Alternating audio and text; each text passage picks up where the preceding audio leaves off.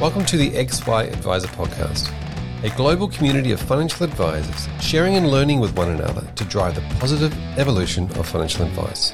To get involved, go to xyadvisor.com or simply download the XY Advisor app.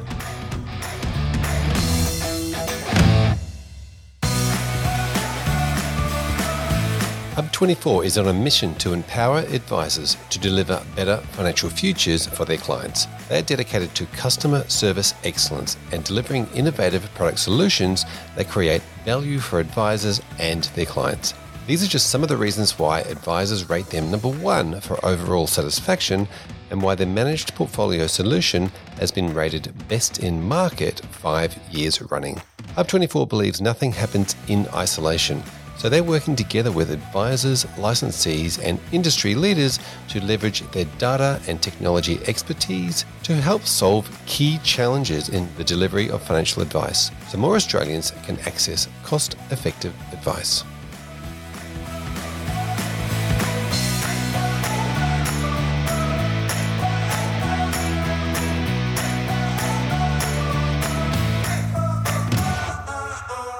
Welcome back to the XY Advisor Podcast. I'm Fraser Jack, and today I'm joined by somebody who a lot of people would know from around the industry or from the TV itself, Joey McCann.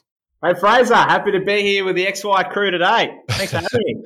Thank you for bringing the energy. But let's start with a little bit about what you're doing right now, because you've had a few changes recently, and we'll probably get into a lot of this conversation. But you've done a lot over the last few years. You've been on a reality TV show, and now you've got a new job. Tell us about that. Yeah, that's right. I have just started a new gig, and I think that came off the back of a bit of soul searching and enlightenment I found out in the Aussie Outback in the recent season of Survivor. I think I was obviously on the Brains tribe in that, and I got to meet some amazing people. I was inspired by some of the amazing things that they do and the way in which they contribute to society. And I think I got out of that, and I felt like it was time for a change. So after 7 years in licensee land, I made the jump over to, I guess we'll call it the fintech side of things. I've joined Padgel Financial Group as their head of advice sales. Fantastic. Now, that's not an unusual place for you, which we'll probably get into a bit later in the conversation, but you've, technology has sort of been in your blood for some time. Oh, definitely. Look, I think for me, technology it's what's going to change this game. I think the advice game, look, it's, at the end of the day, there's so many challenges the advisors out there are facing today, but I think technology and like intuitive technology that actually helps them do what they do best, and that's, highlight the value of advice to their clients, I think is key. But also, another big component of what we do, it's sort of combining that really great technology with smart people. And I think that's a winning combination. Fantastic. Now let's go back in time and explore your journey. Tell us about how you got into the profession in the first place. Yeah, right. Well, it is quite an interesting journey, because prior to joining or starting in this great profession, the financial advice profession, I was a tradesman, actually, a fitter machinist down in Canberra. I worked at the Royal Australian Mint, that little magical land where they make all of the coins. And I did an apprenticeship there, a 4-year apprenticeship as a fitter machinist. It was probably the end of my third year, I think, there, where I bumped into my cousin, Matt Esler, who is actually the founder of one of the co-founders of Midwinter, but also the founder of Padgel, where I am today. And I bumped into my cousin and I said, I heard you're doing really well up there in the big smoke. It was like, how does a young kid from Canberra crack that, financial services game? And he said, well, Joey, firstly, you need a few bits of paper to say that, like at the bare minimum, a diploma, but, ideally a degree and whatever else. So I said, look, I'm doing my apprenticeship, but I'm happy to, do a little cheeky diploma in financial services on the side in between packing shelves and boxing Olympians in the Arvo. Heck, there's enough hours in the day to get whatever done, anything you've done that you put your mind to. So I think I got enrolled. I called him back 3 months later. I said, cuz, I've finished, and he said, oh, you finished the first subject. Good. Keep up the good work. I said, no, I finished the whole diploma. Now what? And he said, geez, 3 months, like in between all this other stuff you're doing. I said, I told you I want this. I want this, my friend. And then he said, all right, we'll get you enrolled in the advanced diploma. I think that took a little bit longer. But at sort of the same time I finished my apprenticeship, and they offered me they sort of said, we want to bring you on. We want to fast track you to foreman. I said, thanks, guys, but no thanks. I've now got an advanced diploma in financial services. I'm moving up to the big smoke, and I'm going to change the game. Fantastic. What a story. Now that from the background of you started out as a fitter and turner on your way to what we call a license to print money, maybe? Would that be accurate? Yeah, although all we printed there was coins. So, I'd need very big pockets and, to finally to make my fortune there. But you mentioned also in that grab that you were boxing with Olympians. You're obviously fairly active in that space. Was it down the Institute way, or what were you doing there?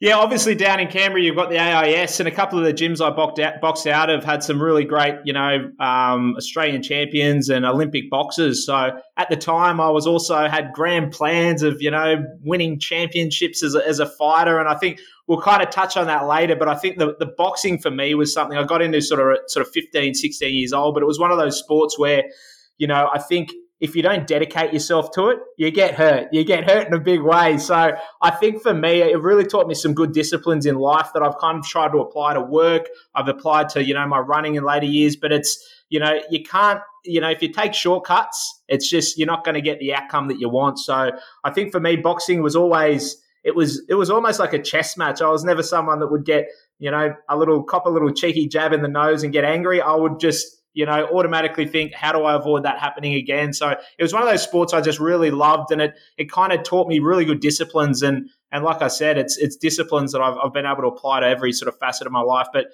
yeah, it was an interesting one. I'd finish work at the Mint. I'd go there and, I'd probably rock up to pack shelves at Woolies that night with a fresh black eye from Gerard O'Mahony or one of the killers that I was in the afternoon sparring with. But again, it was just great time in my life where I felt like, and we'll touch on it later as well, like energy, man. Like I think I was living off about 3 hours sleep a night, but it was all I needed because I was just so fired up. I was so, I just had so much drive and I just wanted to be something. I remember getting home from Woolies at 12 and just chipping away at that diploma. And I think, energy, it's a heck of a thing, and it's something you can choose every day. And I'll talk more on that later because I'm getting excited talking about it. Yeah, I was gonna say that you definitely bring the energy and as you said, the disciplines. Was it the boxing and the exercise that gave you the energy, or did you have the energy and you needed the boxing and exercise to try and take some out of you? Look, I think when you're putting your mind to something you love and you're really dedicating yourself to it, it gives you energy. I'm a big believer. I bounce out of bed every morning. I might be a little dusty from a few too many wines the night before, but again, I just flick that energy switch. I turn it on. I make sure the first interaction of the day, whether it's the bus driver or the barista, I make sure that I light their world up. And I think you give out good energy, and I'm sure the advisors, the XY advisors out there, that the more that you bring to a client meeting and that you give to those clients, you get it back, right? And that just fuels you and gives you more energy. So for me, it was just like, it wasn't any one thing. It was just the combination of every interaction throughout the day, and also coupled with the fact that I was doing, things that I was passionate about. It just, I was like I was on a good trajectory, and I still am. And you can't stop that momentum once you get it. Fantastic. And I love the idea of making sure that the first interaction of the day is a really positive one. Let's go back to your journey. So then what happened? You got your cousin getting you to move north, or what was the plan? Yeah, look, so I turned the Mint down, and I did a little bit of travel, and I think I came back and Matt Ezra at the time said, he'd been telling my story to the fellow directors, Julian Plummer, Andrew McClellan, a few other guys that you probably know well. And they said, get him up for an interview. So I think it was a Friday morning. I had to go buy a suit because I didn't even have one. I remember driving up to Sydney, and, I think obviously Matt, being my cousin, had to sit that meeting out. So I remember walking into the midwinter boardroom with all the directors, and I think Pratik, who was the, head of paraplanning or something at the time. And, I sat down and again, I couldn't really, relate anything that I had done so much to the role.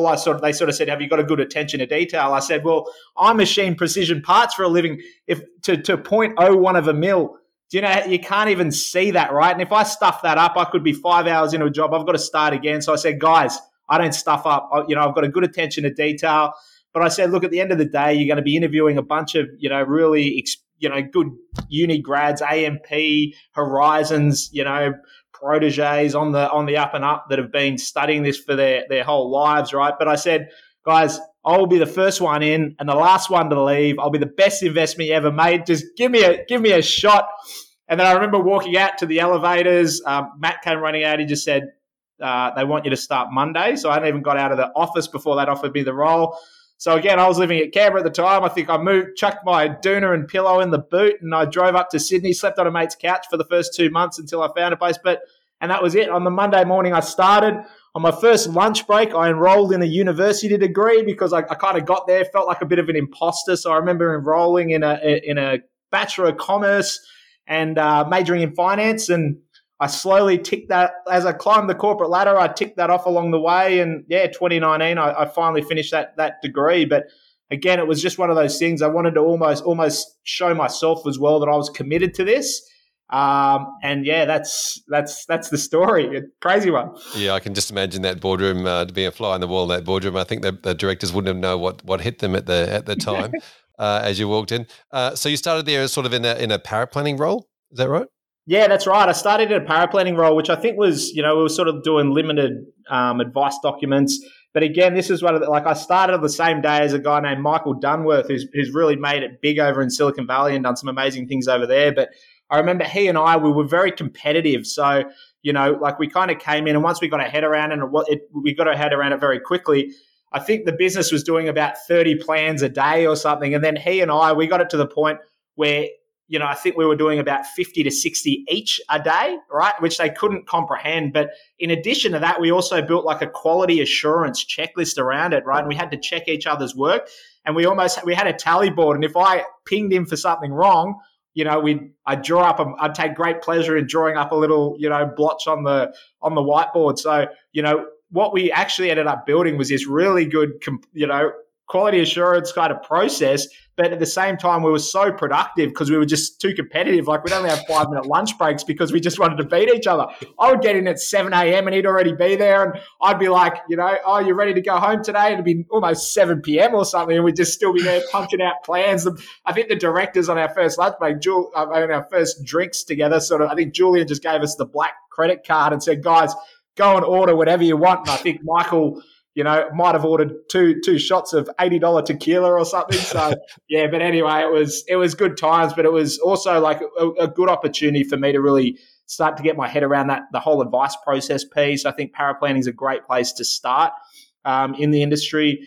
And then from there, probably, 6 to 9 months in, I kind of moved over to the sales side of things. And again, it was a really good, stepping advisors, kind of getting a good understanding of, these strategies that they were compared. Like, I got a real love for the how in depth they go with the clients in terms of trying to get them the best outcome. It's not just picking a product, it's actually modeling strategies against each other. So I think for me, it was a great time in my life because I learned a lot. I kind of, learned to sort of, and I never had a sales role before. So it was good to kind of get into that side of things. And that's the midwinter journey. Yeah, fantastic. So sales became business development management became the next step. And then it was around, right now, go out and take your passion and your energy and even a little bit of that competitive nature out there and go and find some advisors.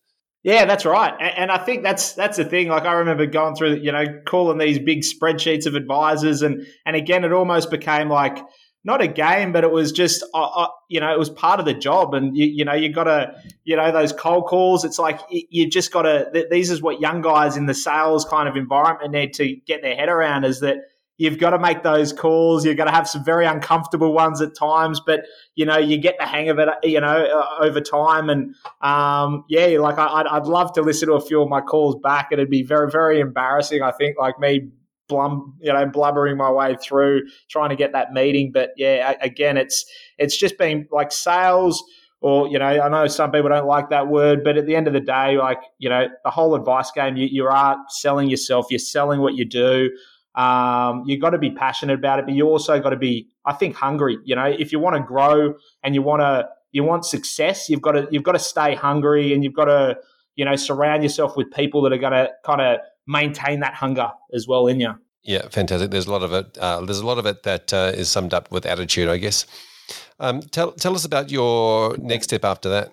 Yeah. So from there, I took a role over at Morningstar Investment Management at the time. I think it was Ibbotson Associates, but that role was very much, it was separately managed accounts, or SMAs. It just kind of became the new flavor of the month, and we had a diversified set that, again, was taking out to the market I was actually, I think, Morningstar Investment Management's first ever secondment. So actually part of the role, like I learned the SMA story, and then I actually went over to Total Financial Solutions, Account Plus licensee, and, kind of worked out of their head office and kind of took that out. And this was back when the licensees, part of their proposition was, and part of their, key source of revenue was, white labeled products that they'd get a good rate for the advisor and client on, but they'd also, there would be a margin involved. So, but anyway, but I think at the end of that first year, Total Financial Solutions offered me a role. And I think for me, it was licensee land. It really appealed to me. Like at the end of the day, a license, what is it offering? It's offering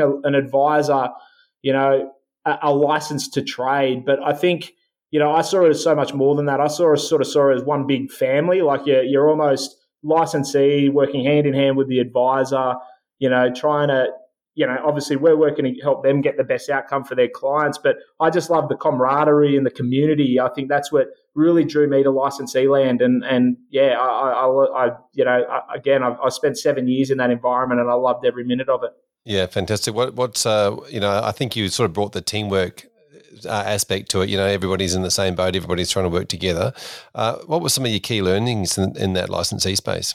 Yeah, I think for me, it's that no firm, I look, every firm and every advisor is, a different way of doing things. And, I think as a licensee, it's, you can't get fall into that trap of just, providing a one size fits all solution. So as my time as a practice development manager, I would try to, tailor, and I guess my proposition or what I was offering for, in terms of servicing the businesses, I try to tailor that to definitely help them meet the needs of their clients. And whether it be, different technologies that they wanted to integrate in their business, it could be helping them out with the people side of things. It was really providing more of a personal touch. And I think that's what I really love. The key learnings are that, look, every business, is different. Every advisor needs different. Every, their clients' needs are going to be different. So it's tailoring your approach just as an advisor would for their different clients and really coming up with, meaningful solutions that are going to actually help them do what they do best. So obviously the licensee space changed a lot over that period of 7 odd years that you were there. Tell me about how that evolution, what that looked like from when you got there to sort of when you left.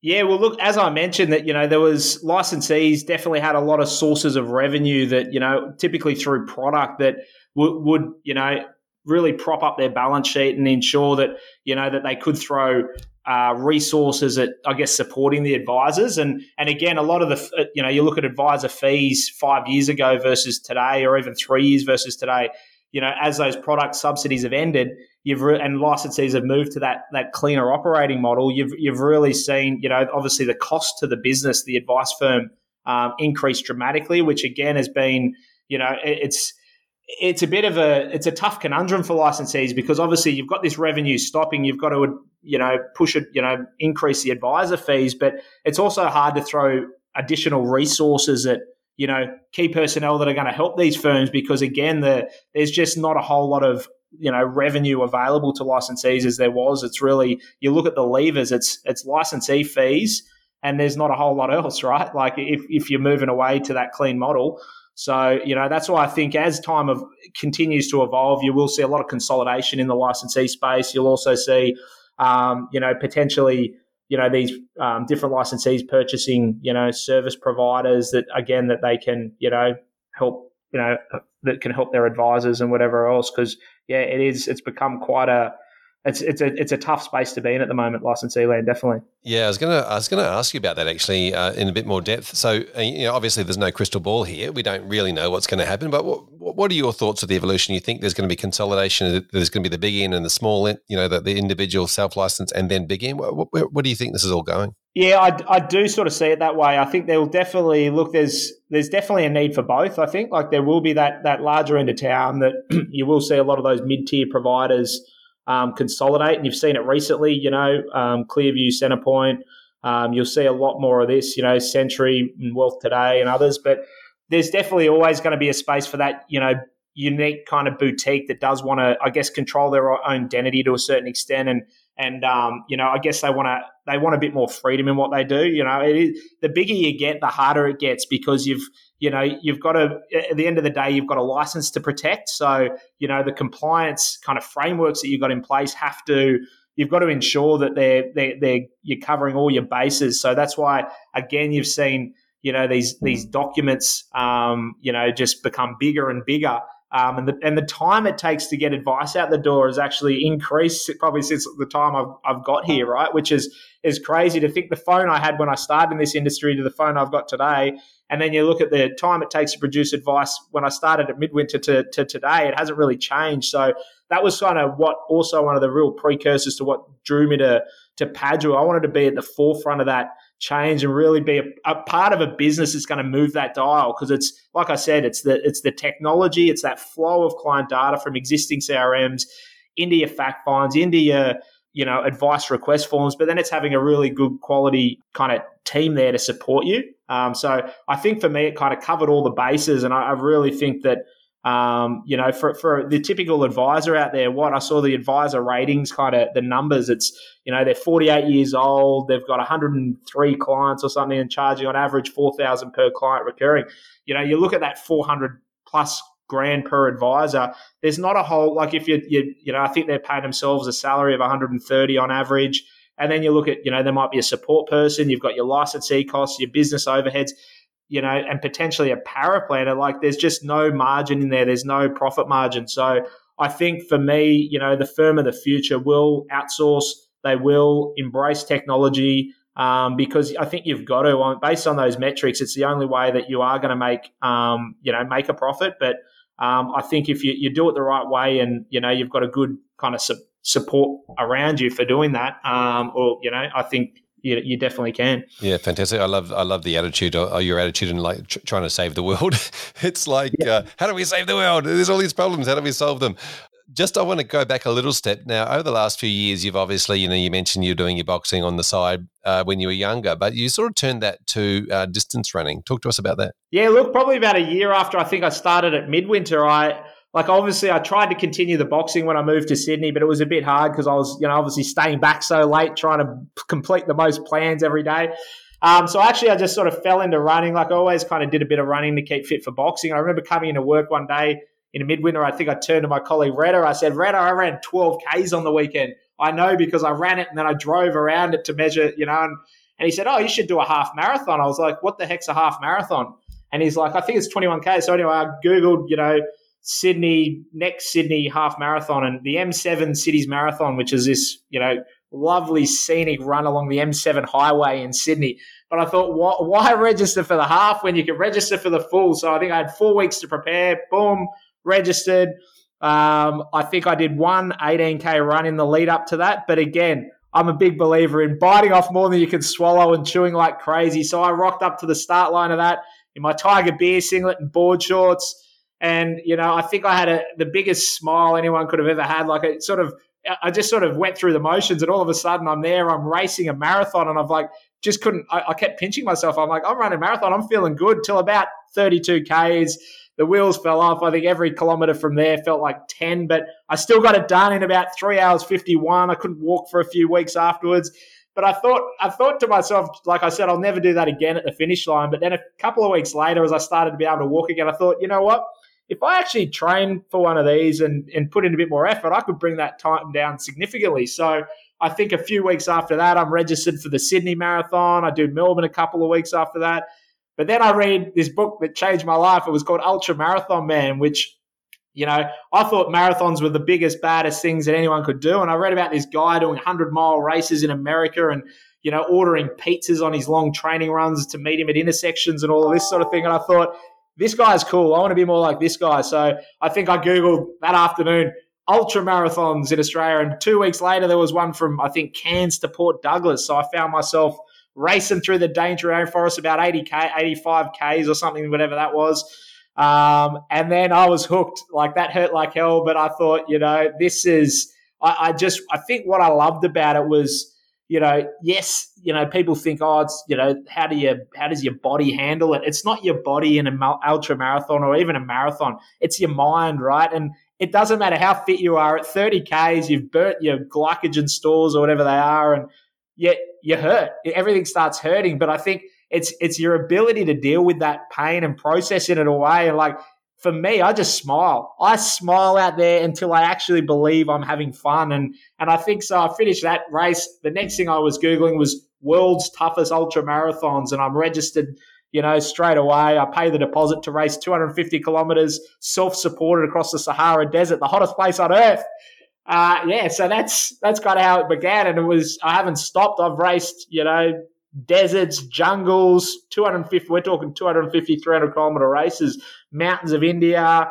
I've raced through the freezing cold nights in, New Zealand, 200 Ks straight, and all sorts of crazy things. But what I've loved is that I've learned so much about what you're capable of if you do put your mind to it. Like, I've never not finished a race, and I've raced with, I raced 250 Ks across the Gobi Desert with 2 hernias. I've raced sick, I've raced injured, but again, I will leave on a stretcher before I ever say I quit. And I think that's just made me more hungry in my real day-to-day life. It's, it kind of, I don't know, every kind of facet of my life just falls into place when I've kind of got purpose when I wake up, and purpose comes through getting uncomfortable. It's putting yourself out there, picking challenges that are going to bring out the best in you, and then just biting down on that gum shield and making it happen.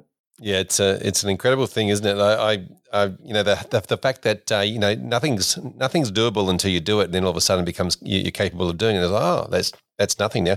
And I love the idea of everything hurts. I know it hurts. I did a marathon once. It hurt, except you get the energy back in the last couple of 100 meters. You go, wow, this is great. Everyone's cheering me on.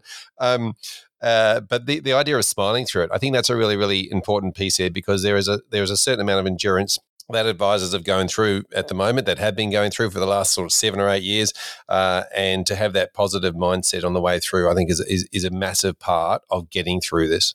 Oh, I couldn't agree more. And I know it's been it has been a very challenging few years for the advisor out there with all the regulatory change, with, I think the great work that they do kind of being dragged through the mud off the back of the Royal Commission, all these sorts of things. I know it's just, it's like the hits just feel like they keep coming, right?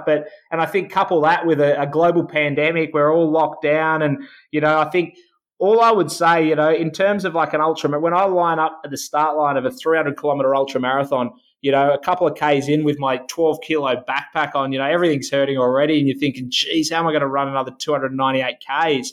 But I think for me, it's just breaking it down to, it could be the next checkpoint. When I'm really hurting, it's just the tree. I can see, a few hundred meters in front of me. But I think, the advice I'd give any advisor out there, like, I know that you are a resilient lot. You keep showing up for your clients through all of this, but it's, there is light at the end of the tunnel. Don't focus on, Freedom Day and all these sorts of, like, I would just focus on the next goal as break it into bite-sized pieces, because again, it's just too overwhelming to just think about it all in one hit. So I think come up with little wins that are, it could be personal wins, it could be team wins with your, with your people within your business, but come up with these wins. And another big thing for me, Fraser, I'm a big believer in calling these wins out. So, in 2019, I think I got on there, was slightly hungover from New Year's, and I remember jumping onto Facebook and posting,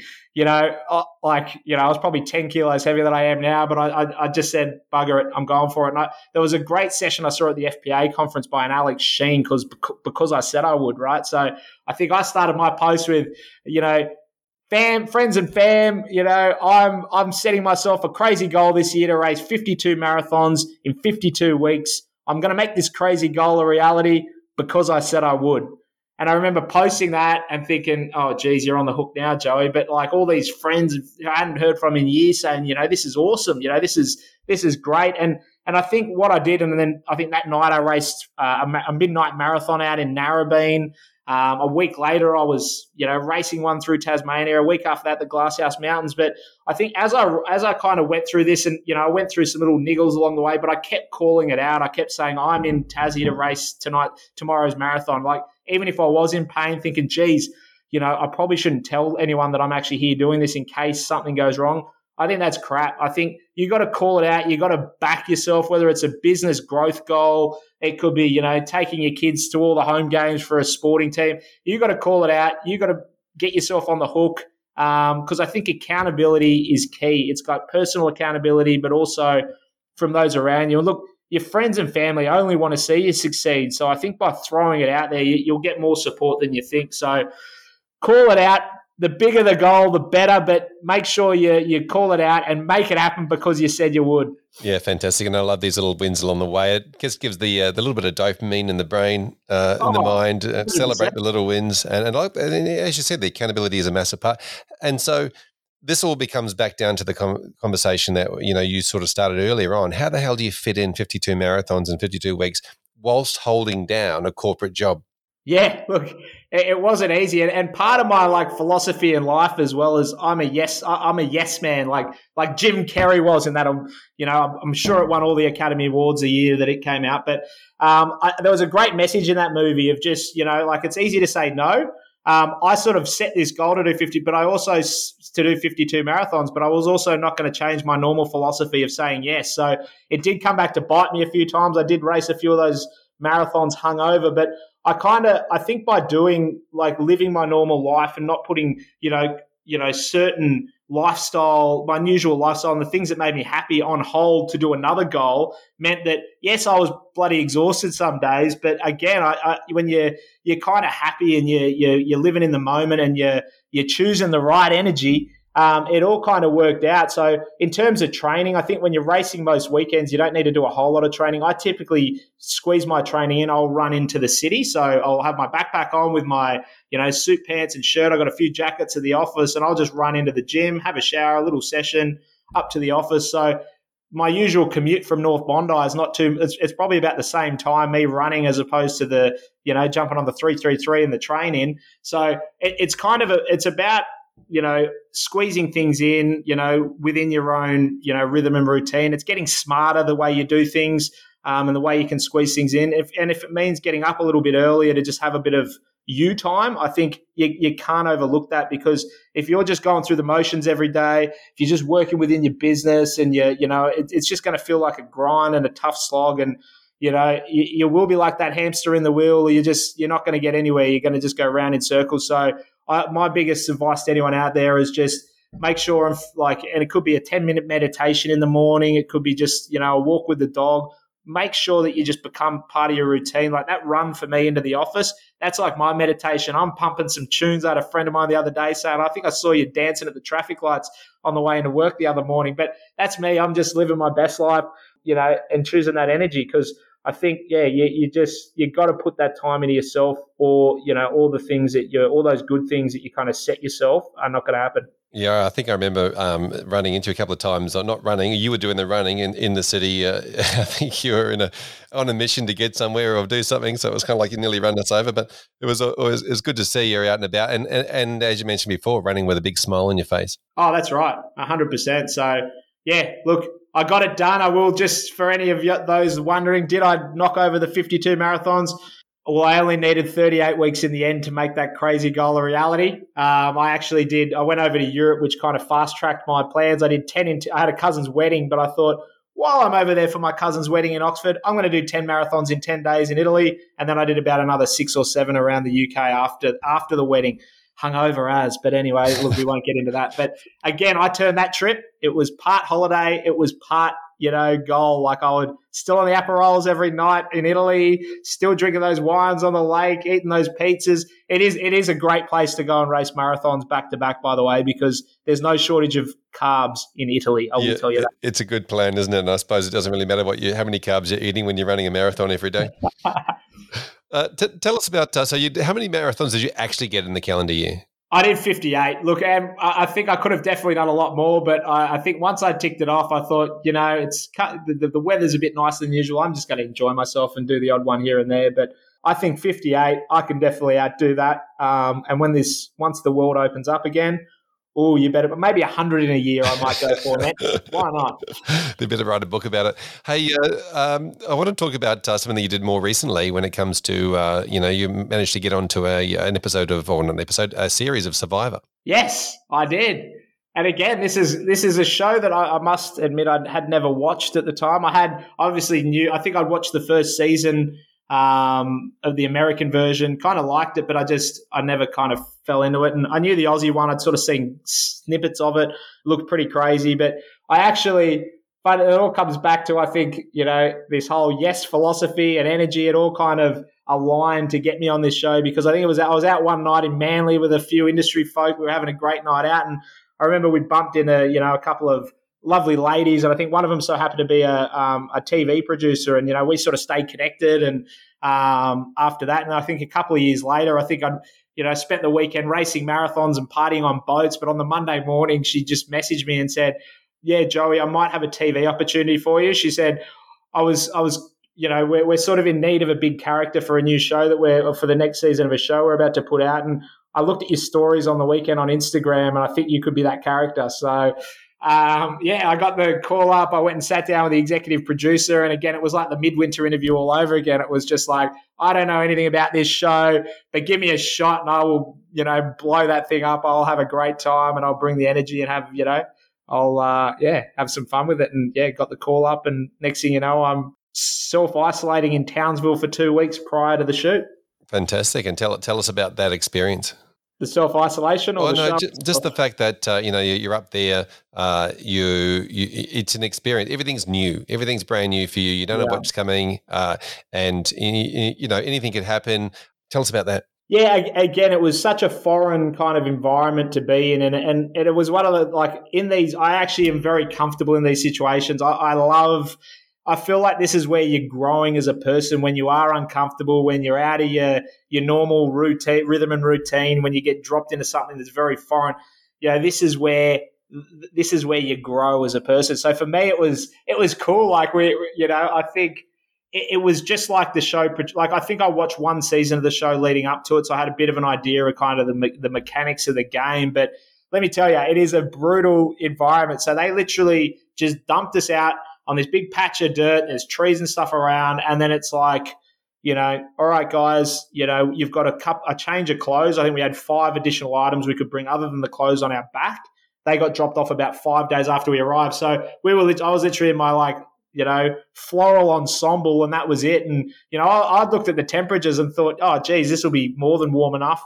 But little did I know, down at the creek bed out in Cloncurry, it gets very cold overnight. So I think for me, like Survivor, as I sort of was kind of getting myself into that mental sort of space for it, for me, it was like this ultimate kind of battle of wits and wills. Like, you've got these really brutal challenges that you got to do sort of every day, but you've also got this mental side of it where, there's a social aspect, there's a strategic aspect. So for me, it was like, trying to navigate in my own mind. And look, I was in the Brains tribe. That's right. I got selected for the Brains tribe. I think 50,000 applicants. There could only be 12 in the Brains. That was your proudest moment, I think, wasn't it? I remember calling my mum, saying, "Mum, I'm going on Survivor, and they're doing Brains versus Brawn." And she's like, "Oh, great. So, I wonder what the other Brawnies will be like." And I was like, "Mum, I'm in the Brains tribe." She goes, "Oh my God, this is my proudest mum moment." So anyway, but it was cool. Like, we literally got dumped there. We had to make fire from scratch. I think for the first few nights, I luckily had a couple of lovely ladies that were, keeping me warm, Laura and Georgia, because, we literally had to spoon each other for those first few nights till we had fire, because it was so cold. The challenges were crazy. Unfortunately, my time out there, I was in a pretty good position. I was pulling off some good moves, but I kind of probably made my move for the top of that totem pole too early, and I got taken out by probably one of the greatest players the game's ever seen in Haley, with a blindside that I definitely did not see coming. And how do you go now with them all? Because obviously you made some pretty deep connections with people when you're in that position. Tell us about the relationship because they love to demonstrate on a game like Survivor all of the tensions between and the drama between people. But how do you all go as crew afterwards? Yeah, look, I think for me, and I've got this from past experiences where I've raced through deserts, and, you kind of, you really build, the bonds that you build through hardship are just, you can't compare them to anything, because in a show like Survivor or some of these big runs I've done, you become so vulnerable because you've just got all these, comfort layers peeled back. We hadn't seen our looked at a phone for probably even before we got on the show for a couple of weeks. So we were just disconnected from the outside world. We were very much, we were kind of all in this together, even though we did have to vote someone off, every couple of nights if we lost a challenge. You didn't see it so much. Like, that was just part of the game. But I think the day-to-day, it was just, you are doing all this cool stuff that, we're all, come from different walks of life, but we kind of had to make it work. And it wasn't always, there was definitely some conflicts within, especially the Brains tribe. We did have some sort of, some players that did cause division, but I think all in all, like, these guys will be my friends for life. Even probably the player that I had the most conflict with, that the sort of the edit of the show kind of portrayed. I'm going out to King George's of Bankstown's birthday next week. So like he's a mate. Like Hayley, the one who orchestrated my exit. I've caught up with her. She lives in Bondi. We catch up all the time. We've kind of been through an experience that only those that have been through it can understand. So I think it's. There is something, and even in the businesses of, out there, that your respective businesses, like, you are going through tough times right now, but you got to stay together as a team, and you get through this, and, you get out the other side. Like, you'll look back and smile at these because, the sort of the harder you work and the more you kind of just to commit to getting things done now, like, it's going to make the reward of getting through it, getting through your exams, getting through all the study, getting through all of this, so much more worthwhile, and you'll look back at almost with fond memories. I think at the time you're hating it right now, but you'll look back at this as this really brought us together as a team, and this is where we really kind of, I think people grow through resilience, right? You become resilient, but you also these times where you have to be resilient, they're the ones where you're actually growing as well. So. Yeah, couldn't agree more. There's definitely a lot of community around the financial advice space, and as you mentioned, bonds, creating bonds through hardship or creating bonds through adversity. So I think there's definitely a lot of that to come. And as you say, in years to come, we're going to look back on this and go a moment and go, well, that was we all survived, and we're all much better off for it. So. 100%. That's amazing. Now, tell us about your new position. Now, obviously, you're working with a fintech. You're head of advice sales at Padua. Tell us about that. Yeah. So, funnily enough, as I mentioned earlier, Matt Esler, one of the founders of Padua, and his sister Anne-Marie Esler. I think Matt always, or probably Anne-Marie more so than Matt, corrects people when they think that these two could be married. They're actually brother and sister, and they try to get that very clear from the get-go. But yeah, look, this business sort of started as, I guess, like a humble onshore paraplanning business. But as it grew, and it grew through some great associations we had with, like, the Wollongong University, getting their best uni grads into this business. But then, I guess, incubating them and putting them through training and everything to get them to a certain sort of standard. But like, as the business grew, we realized, or Matt and Anne-Marie realized, that it needed really technology, because the whole outsourced paraplanning piece doesn't work just going back and forth. It's not efficient, if you're communicating through emails and things. So, the technology, they built a really good advice request kind of system that sort of sits over it, and some really good workflow management kind of platform that also supported. But then I think as well, like, it was one of the bane of, like, advisors out there, the bane of their existence is this whole double entry of data. And there's so many fintech players out there that, we integrate with, Xplan and whatever else. But I think the issue with a lot of them is it sort of integrates, but then and then what do you do? Like, where does it go from there? So I think what we've tried to build is a bit of an ecosystem where the data flows from the CRM into our digital fact finds, for your review clients and whatever else. But then that feeds automatically into our advice request form. So there's this really good flow of data, but then we can also push the data back into Xplan, which again is real key to this whole kind of ecosystem. But in addition to that, what we're trying to do as well is build some really cool, client engagement tools, give advisors the ability to produce, instantaneous ROAs that, compare, their existing portfolio that is kind of pulled through from their CRM against other providers, but or against their whole APL in one sort of click of a button. But, to make this all happen, we've actually, our tech team, like we actually have completed a recent capital raise where we've raised sort of between about $9 and $10 million. But that is actually, that money, I would look at that as an investment of Padua. We are investing. We are in We are here to support this industry. We want to make advice more accessible to more Australians out there. And again, that's why we're making a big investment into it. We're investing in people and we're investing in our technology. I think our tech team's just grown from 5 to 25. That's right, 25 full-time developers all onshore. We've got a team now of nearly 100. So Padua is no longer the little startup that it was. We are now a sort of a scaled-up business, and we've brought in a sales team. I don't know how much of that 10 million I used up, but it was a lot. Not really.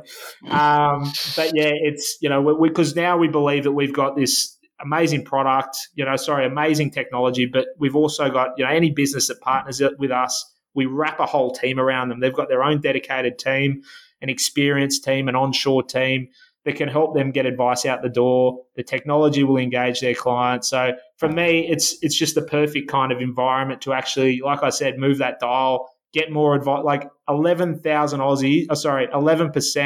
of Aussies are paying for advice, but 40% can afford it. Which is crazy. That 11%'s come down from 12% as we've seen advisors exit the industry and cull C and D clients, which is crazy, right? So I think what we're trying to do, we want to start really eating into that 40%. We want to get that as close to, any Australian that can afford advice is getting advice out there. And again, it's good people supporting the firms and it's good technology. And that's why I joined Padua. Yeah, fantastic. Not only that, it's, a good family business, but not only a family business, your family, part of your family, because they're cousins of yours. Do you feel like this is like the full circle for you? Because it's sort of Matt got you into the industry and now. Oh, 100%. It's it's a great way to look at it. And I think, this, I do sort of see this as a big sort of family business to a certain extent. But I feel like I have done the full circle. Like Matt brought me into this game and I've kind of been on my own journey. And now I've come back with all those sort of skills and knowledge I've learned, along the journey. And now I'm back and I'm, ready to really put in the hard yards for them and take this business to what I think it could be, which is, the imminent outsourced tech-driven power planning company in Australia. Fantastic. Now, Padua, Padua, what does that stand for? Is it stand for anything or is it, where did that name come from? So, again, it is a family business and it actually, the name came about, so Matt and Anne-Marie's late brother, Anthony was actually my age at the time, passed away sadly in 2002. So being the son of good Roman Catholics, he was actually named after St. Anthony of Padua, which is over in Italy. So that's how the name Padua came about. I think the first big workflow tracking module that we built was Roma. All roads lead to Rome. And as we've sort of built out the tech, we've got, look, I will be honest. Our marketing team, which was probably Matt at the time, lacked any kind of imagination. So what he actually started doing was just Googling Italian cities, I think, and he's just picked them off. Sorrento is our digital fact find, which feeds into Capri, our client fact find. Palermo's our product comparison tool. Sienna's our strategy. So again, if you'll look at this thing and think, who are am I booking a holiday or coming up with a good solution that's going to help my business? Look, we're the latter for sure. But yeah, it does get maybe a little confusing at times. Yeah, I'm looking forward to Pisa coming out. I can't wait for that one. Hey, Joey, thanks for catching up today. How can people get hold of you if they want to continue the conversation with you or find out a bit more about what you're doing there? Yeah, look, I'd love to talk to anyone, any of the XY crew out there. Again, we're trying to build a really good community over at Padua. We love, a big believers in the great sort of, I guess, the positive kind of environment that you've created here around advisors supporting advisors. So we definitely want to be a partner of as many of you that need it as we can. My details are available on our website, padua.com.au. Otherwise, you can just call me on my mobile, 0423 946 439. I'd love to hear from you. I'm a people person. I love talking to other people, as I know most of the advisors out there are. So give me a call. I'm not shy. I'd love to hear you on the other end. But yeah, look, again, we're doing some amazing things that, and I really believe in the direction we're heading and how much support we can bring. Brilliant. Now, you're also on LinkedIn under Joey McCann. It was Joe, Joe, you're now Joey, McCann, McCann. Yeah, I'm leveraging my reality, stardom or my 15 minutes. I'm now known as, anyone out there who knew me as Joe McCann, he's dead. It's now Joey McCann. You can find me on Instagram, I'm baby Joey McCann. Don't even get me started on that one. But yeah, Instagram, I am Joey McCann. Drop me a little note on there as well. But yeah, look, I'd love to hear from you. Bring Fantastic. it on, Joey, thanks for bringing the energy. Love chatting to you and appreciate your time today. Thanks, Fraser. Thanks, XY Advisor. In the words of the great Jeff Fennick, I love yous all.